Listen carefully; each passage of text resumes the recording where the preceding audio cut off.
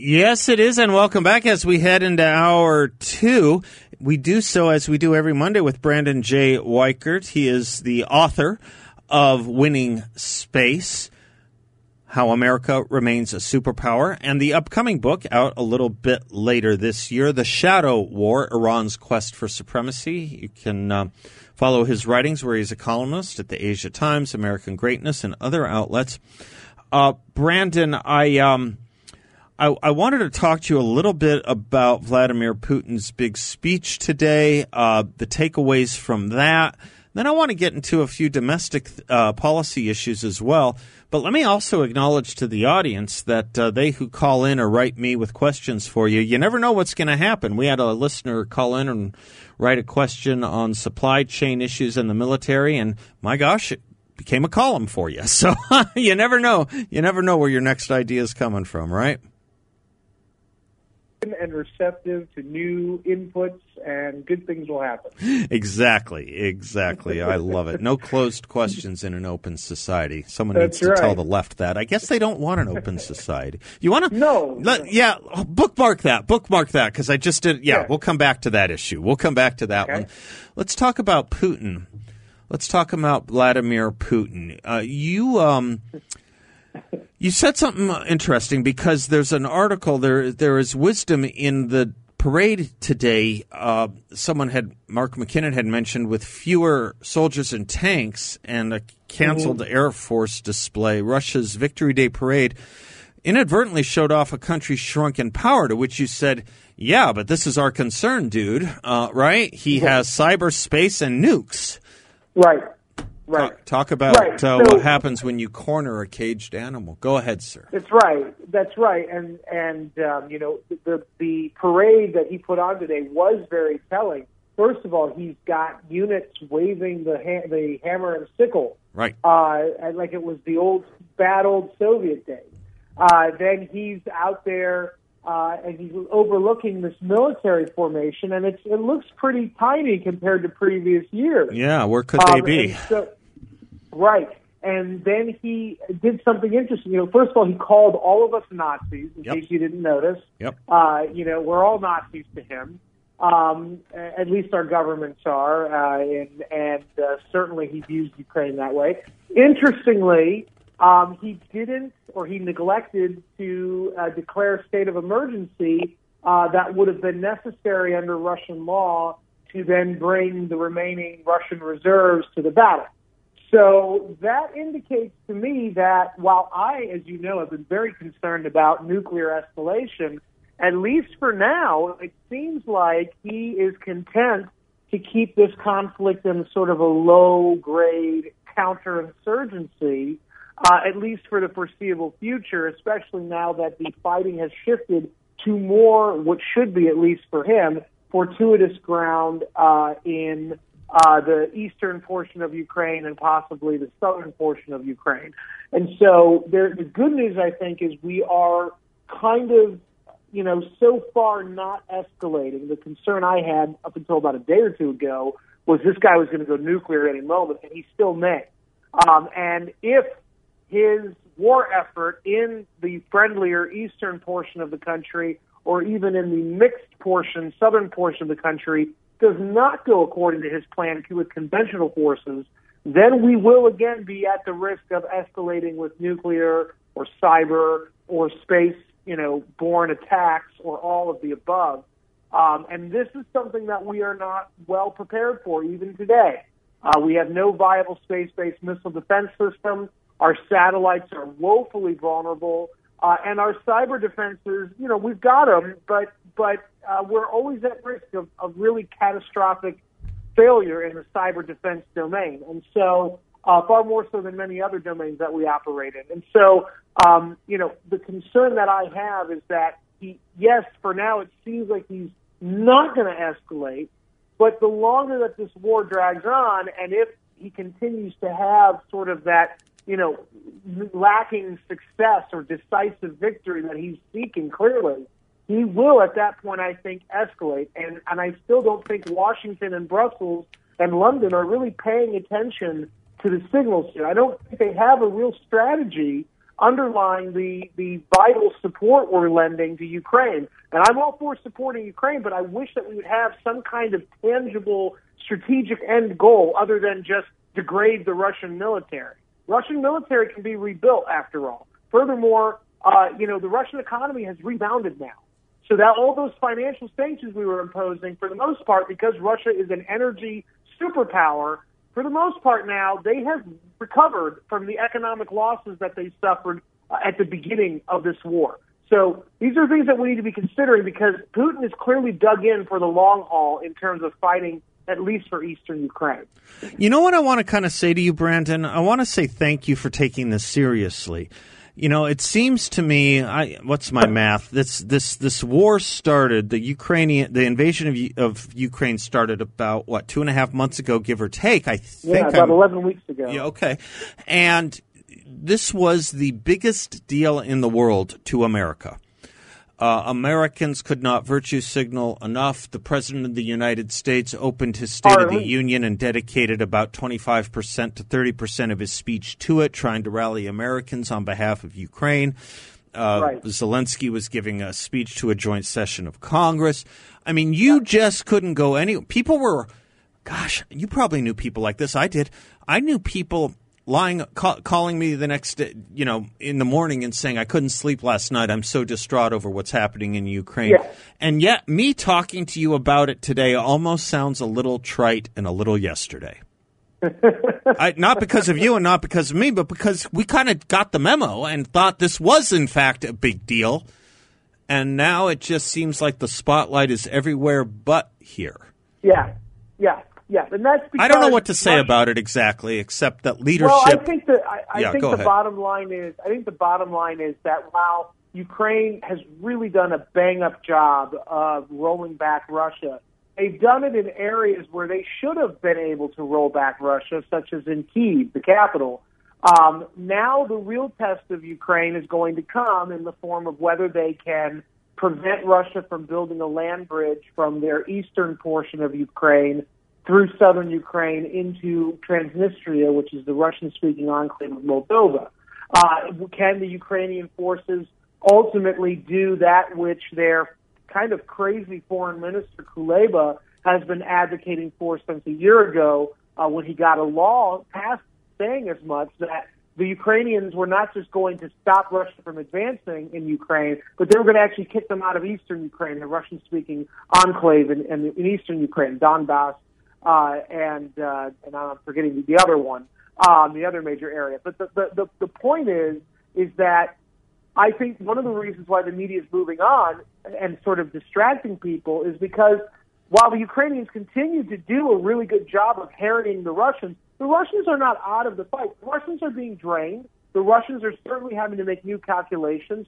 But the Russians have not been defeated yet. And as we've seen throughout every modern war Russia's been involved in, they usually can hold out. Even if they lose at the end, they usually can hold out for a while, and they usually can impose a lot of costs on their enemy. And so rather than 11 weeks being sort of the end or the beginning of the end, I think we're at the end of the beginning of this Russian invasion of Ukraine. And I think the media knows it, and I think our corporate media is so invested in Ukraine winning lock, stock, and barrel that the longer this war goes on, the more they're going to try to distract the American public away from the fact that, hey, look, the war's still going on, and Ukraine's fighting, but they're not winning necessarily.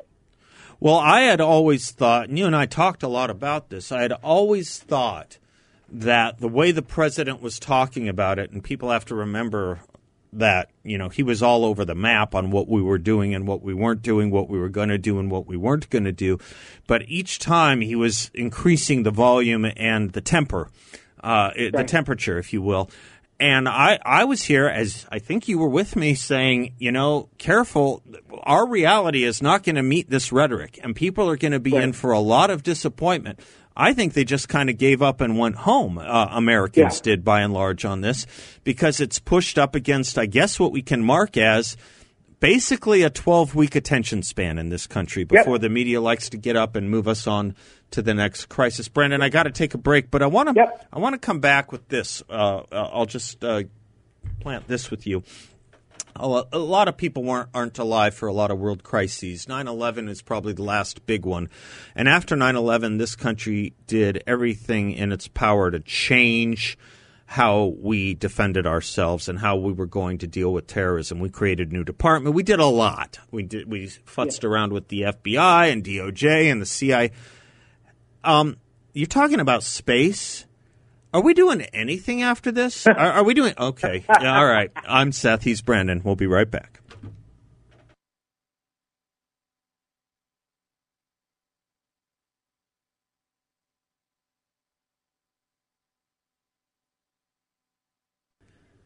For those of you looking for a really remarkable and unique investment opportunity with a great return for investors, I want you to check out my friends at Weichert. They are my friends. I've spent a lot of time with them, and as I say, it's a really great investment. I'm talking about a fixed no-load interest rate up to 10.25% for investors in a collateralized and secure portfolio. Weichert helps people who are doing their best to dig out of debt the right way. Doing the right thing, paying off their debts, doing so with dignity, even getting their FICO scores fixed along the way. Weichert is a due diligence approved firm run by really good people who are doing very well by helping others, and you can too. What more can I tell you about how much I believe in this product, this investment product? Check them out yourself. Go to investwyrefi.com. That's invest, the letter Y, then REFY.com, or give them a call at 855-316-3087. It's a local company. You can visit them.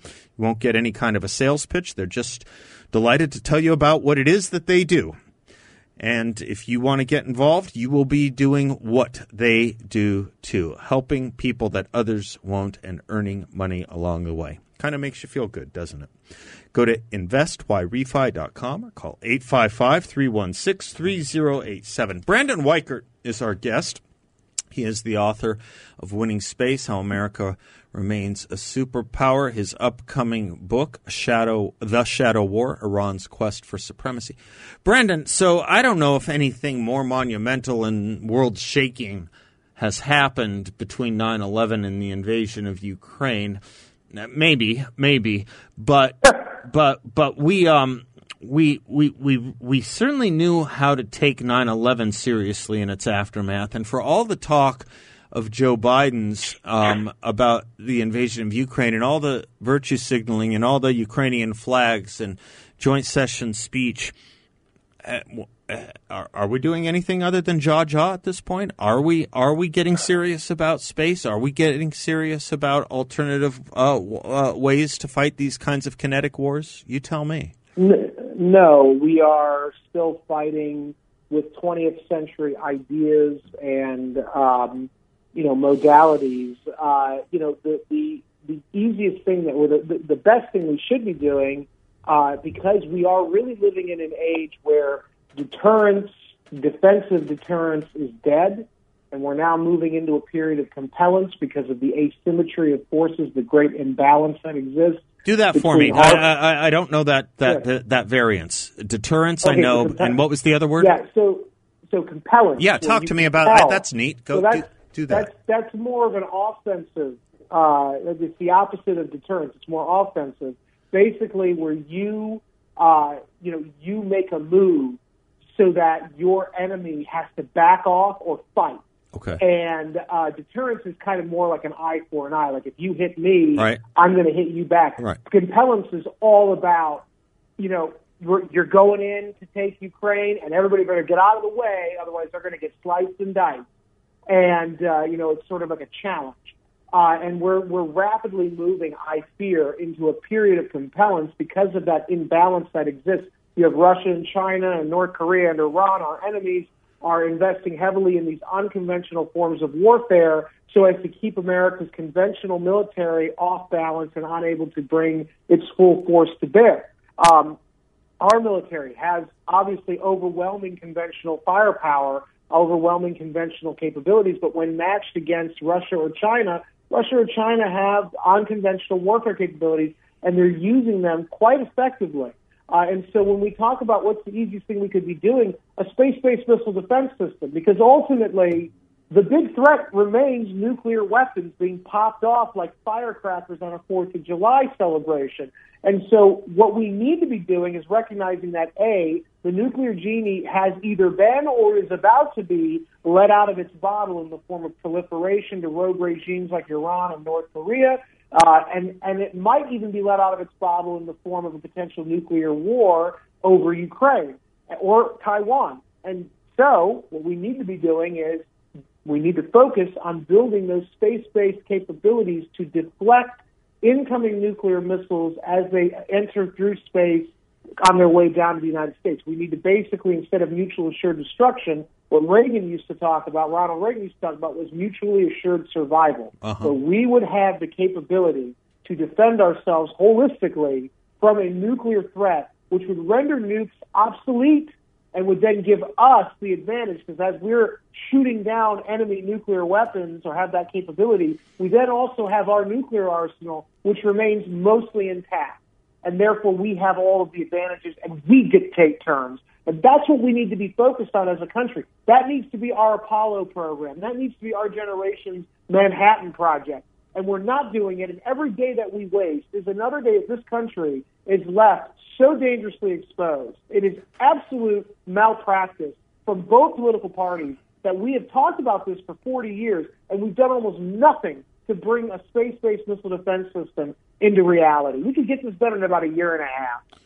That's my understanding, too. I kind of had two theses I'd run by you as to why we have dragged our feet on it. You know, first we condemned it in the 80s when Ronald Reagan proposed it. And I think we condemned it, not we, but I think the Democrats condemned it for two reasons.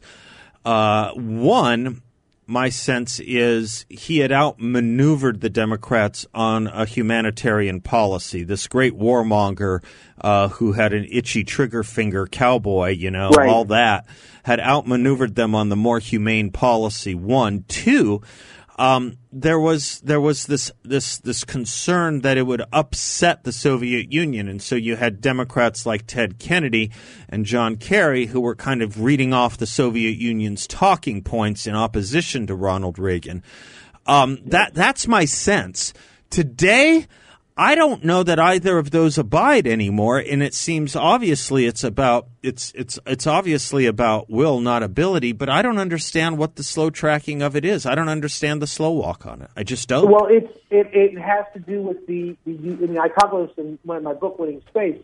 There are two types of people who dominate U.S. space policy: the utopians who want no human activity really in space, let it lead to unwanted capitalist competition in the private sector and unwanted space warfare. And so they'd rather us almost do nothing in space except to maybe cooperate, with other rival powers like China, which of course would just be one big tech transfer. They don't see it that way. The other group are the naysayers. These are engineers and technicians who are brilliant, but they are going to sit and tell you how something can't be done. And then, of course, China or Russia beat us to the punch because it can be done. Yeah. But those are the two types of people who dominate. And so the utopians are sitting around saying, we can't do it because it could spark an unwanted arms race. It could trigger the very conflict that we're seeking to avoid. But, of course, I'm looking around going, well, Russia and China know this is what we're saying, and they're laughing, and they're arming up because they know this is a vulnerability that we're not going to plug, and we're making ourselves open to this kind of attack, and they're happy to exploit that.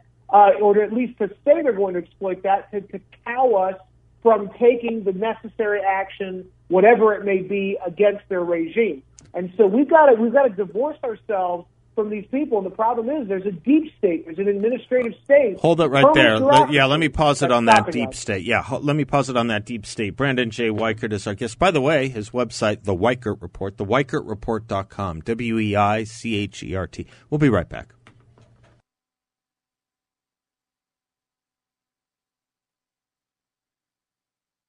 Welcome back to the Seth Leibsohn Show. Brandon J. Weichert is our guest. Brandon, I want to do a little domestic stuff with you in a few moments, but first, you are about to say the deep state is still heavily operational in Washington, D.C., particularly when it comes to defense matters. People may not understand that. Defense and foreign policy is really where the deep state might be most, shall I use the word, entitled? I think people feel entitled in those institutions. Absolutely. Absolutely. And with good reason, because the executive branch, the president, the branch of the government the president manages, that is almost initially, from the beginning of the Constitution, it was always enshrined that foreign affairs and military affairs were the purview of the executive branch. I mean, the Congress had the right to declare war and the power of the purse to fund those conflicts, but ultimately the day-to-day stuff was going to be managed and controlled by the president and his chosen people. In those branches, or in those departments. Over the years, it's become this sort of opaque, insular, entity, a government within a government. And it isn't just sort of the Defense Department. It's at NASA. It's at the FBI. It's at, it's this sort of just interlocking bureaucracy where the managers and the people running the faceless bureaucrats are the people who have a lot of power, more power than they probably should, because ever since really Woodrow Wilson, we've been ceding more and more authority out of, the thought of convenience to these administrators, to the point now that after a century of it, they are like mini tyrants. And, they're the reason why your ammunition costs so much if you're a gun owner, because the EPA has been backdooring all these regulations on lead for environmental reasons, but also to sort of evade congressional approval on gun control laws, enacting those. And so it's the same thing in space, where you have a group of people, academics, and even those in uniform, who are all put into their positions of power because they all share a similar ideology. And that ideology is not about making America great or maximizing America's power or about defending America or about expanding the sphere of liberty for individual Americans. That is all about empowering the bureaucracy to perpetuate the bureaucracy, to enact a very left-wing, centralist, if dare I say socialist, quasi-socialist agenda, which is inimical to America, which is why in space we haven't been to the moon in 50 years. That's right. It's why China's probably going to get there before we do. That's right. It's why China's probably going to get to Mars in the next 10 years before we do, unless Elon Musk is left alone by those government bureaucrats and is able to get it done on his own. But I mean, this is where we are, and space is another part of greatness, of prestige, that an opportunity that the bureaucrats are trying to kill with their ridiculous ideas and their ridiculous exertions of bureaucratic power, which are completely capricious and totally unwarranted. How strong do you think? How strong do you think the leftist pull and instinct is to truly make America smaller on the world stage because they don't like it? Yeah, you caught some of this with Obama in the first year, but they've taken it seriously. The crazy thing is, it's not even that they don't like America. It's that they don't like what America currently is. They want to remake America into what they think it should be. Yeah. And what it should be is not the dominant power, because dominance is so heteronormative. They want to make America into this sort of cooperative, it's just a cog in a larger... Join the EU. They want us to join the EU. Right. Yes. And they would love it if we were subservient to Brussels, of course. They would love it if we handed over nuclear weapons control, our arsenal, to the UN. I mean, this is where the thinking is. This is a globalist, insane postulation. John Kerry said it. I mean, they do say it from time to time. They get caught when the polling isn't there. But when John Kerry said we have to pass international tests before we can act, I mean, they're telling us, right? Well, just remember, look at all the times that they want to use international law instead of American law for these important Supreme Court decisions. Hold that thought. That's a good segue to a little something about the Supreme Court I wanted to ask you about as well. Let me take a quick break here with Brandon J. Weichert. We'll come back on that point as I put in a word for balance of nature, their fruits and veggies. One daily dose on just the fruit side gives you everything from cherries and lemons and raspberries and oranges and papaya and grapes and more. 16 different fruits, 15 different veggies in their fruits and veggies. One daily dose is all you need. You take it once a day, and you are chock full of whole food nutrition that is 100% natural to keep your energy and your immunity high. And body repair, too. I'm telling you, someone who exercises quite routinely and, according to some, extremely, I credit Balance of Nature with keeping me going. Balanceofnature.com, discount code BALANCE.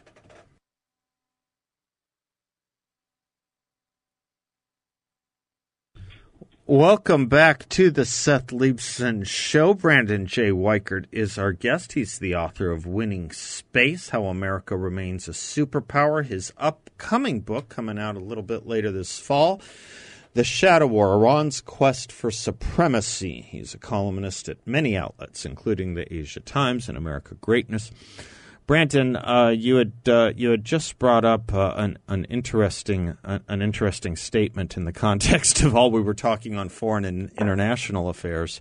Supreme Court, they're in the news today in a way that, and have been for a week, in a way I don't ever remember seeing. I have never seen what's taking place like this, and I'm not the oldest guy in the room, but I'll tell you, this is a new moment. Yeah, so basically, the leak, and again, we don't even know if this was the majority opinion, for this case that they were talking about having a decision by June.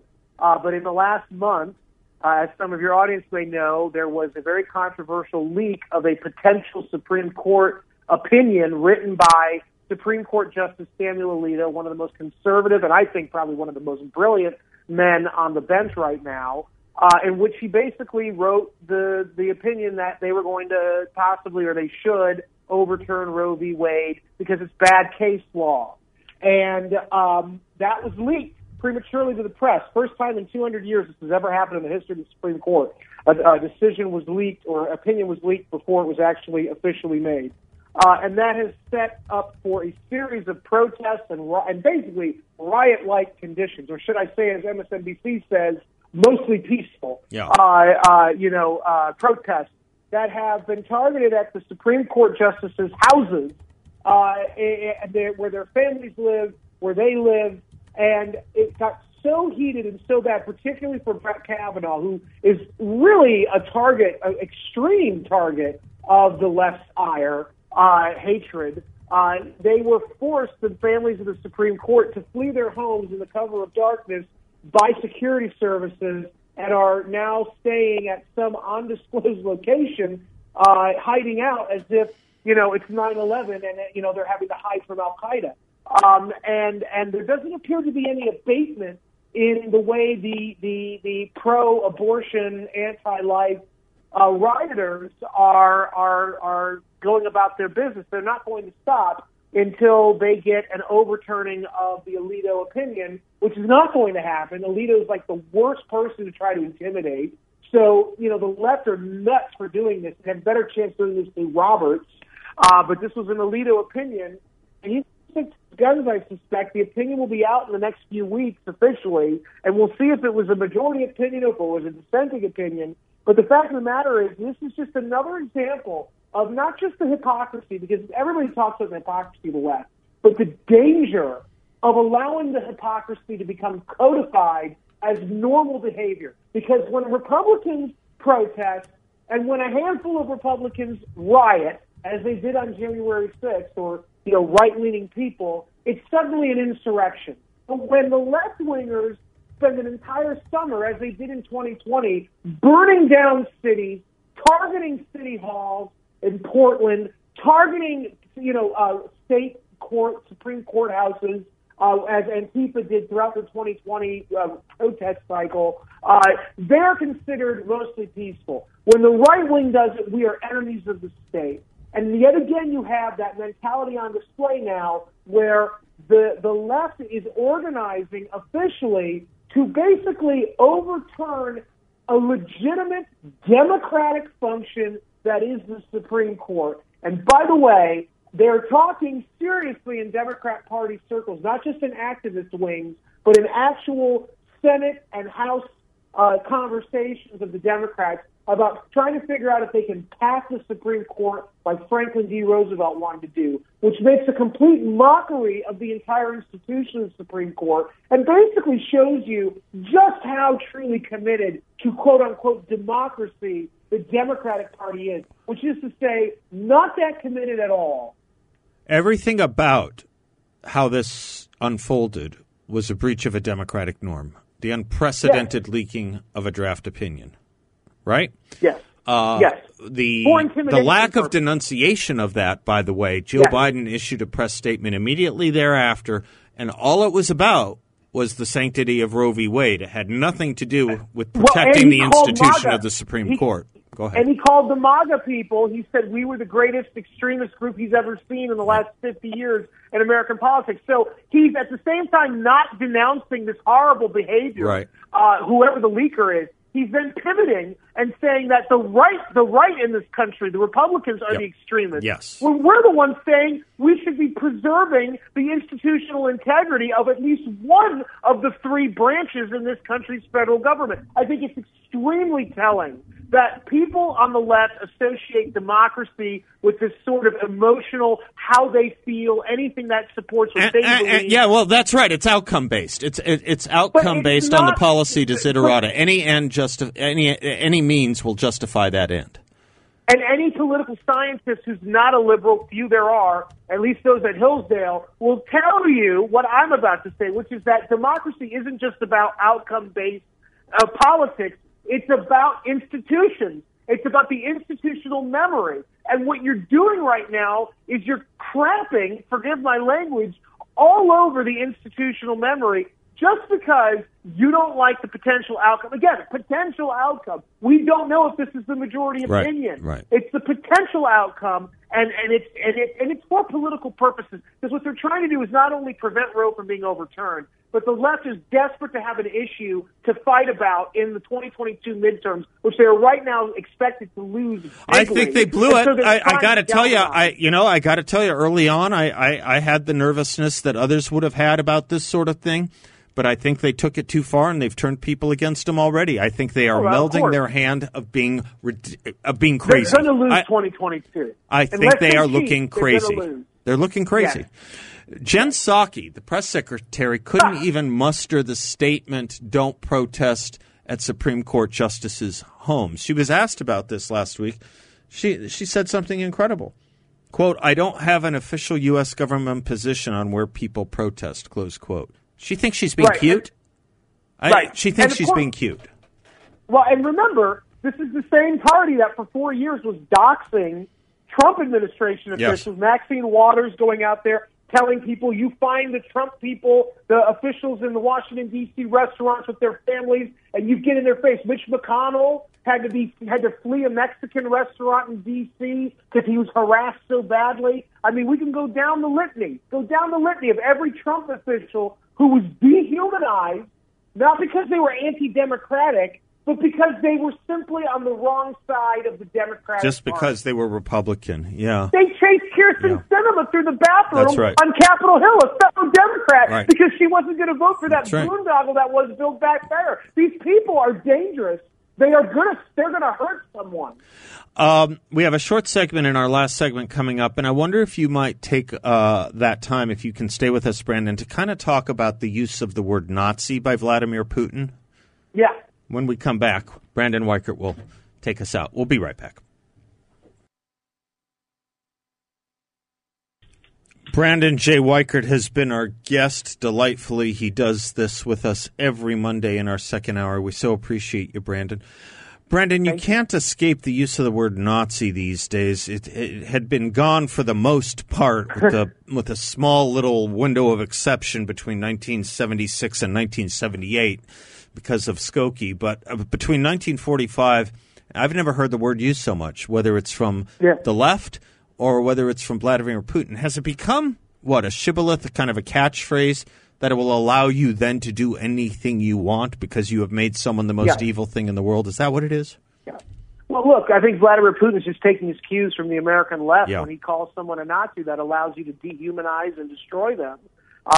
His forces are going much farther than that, obviously, with the raping and pillaging. But the bottom line is that he's doing rhetorically exactly that which the American left does to Republicans, which is to say, anyone I don't like is a Nazi, and that gives me free rein to do whatever I want. And in fact, in the case of Vladimir Putin, he's actually a fascist.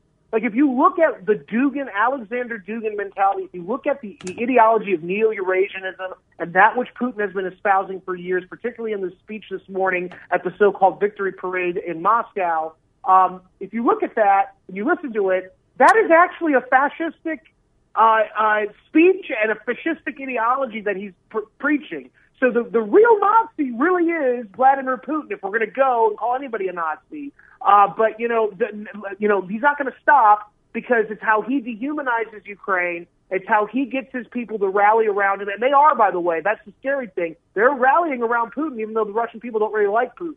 They are rallying as never before, and so that is where the risk of escalation, and that is why I tell people, do not think this is going to be a quick war, because Putin is clearly hunkering down. And by saying, you're a Nazi, anybody who opposes me in the West is a Nazi, that's telling you he's going to go as long as he can until he gets some semblance of a victory. And even then, he might not stop, because he is committed to this. And I think part of him really does believe we're all fascists, when in fact, he's the fascist. Just like the American left. It's all projection.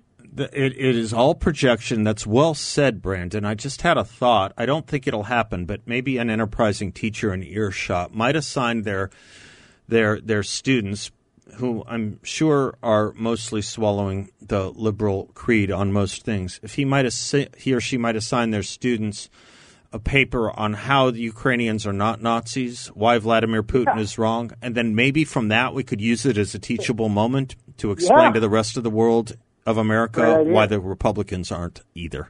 Brandon J. Weichert, bless you, sir. Thank you for everything. Thank you. God bless. Yep. Until next week, Godspeed. I'm Seth Leibson. Don't go away. We will be right back.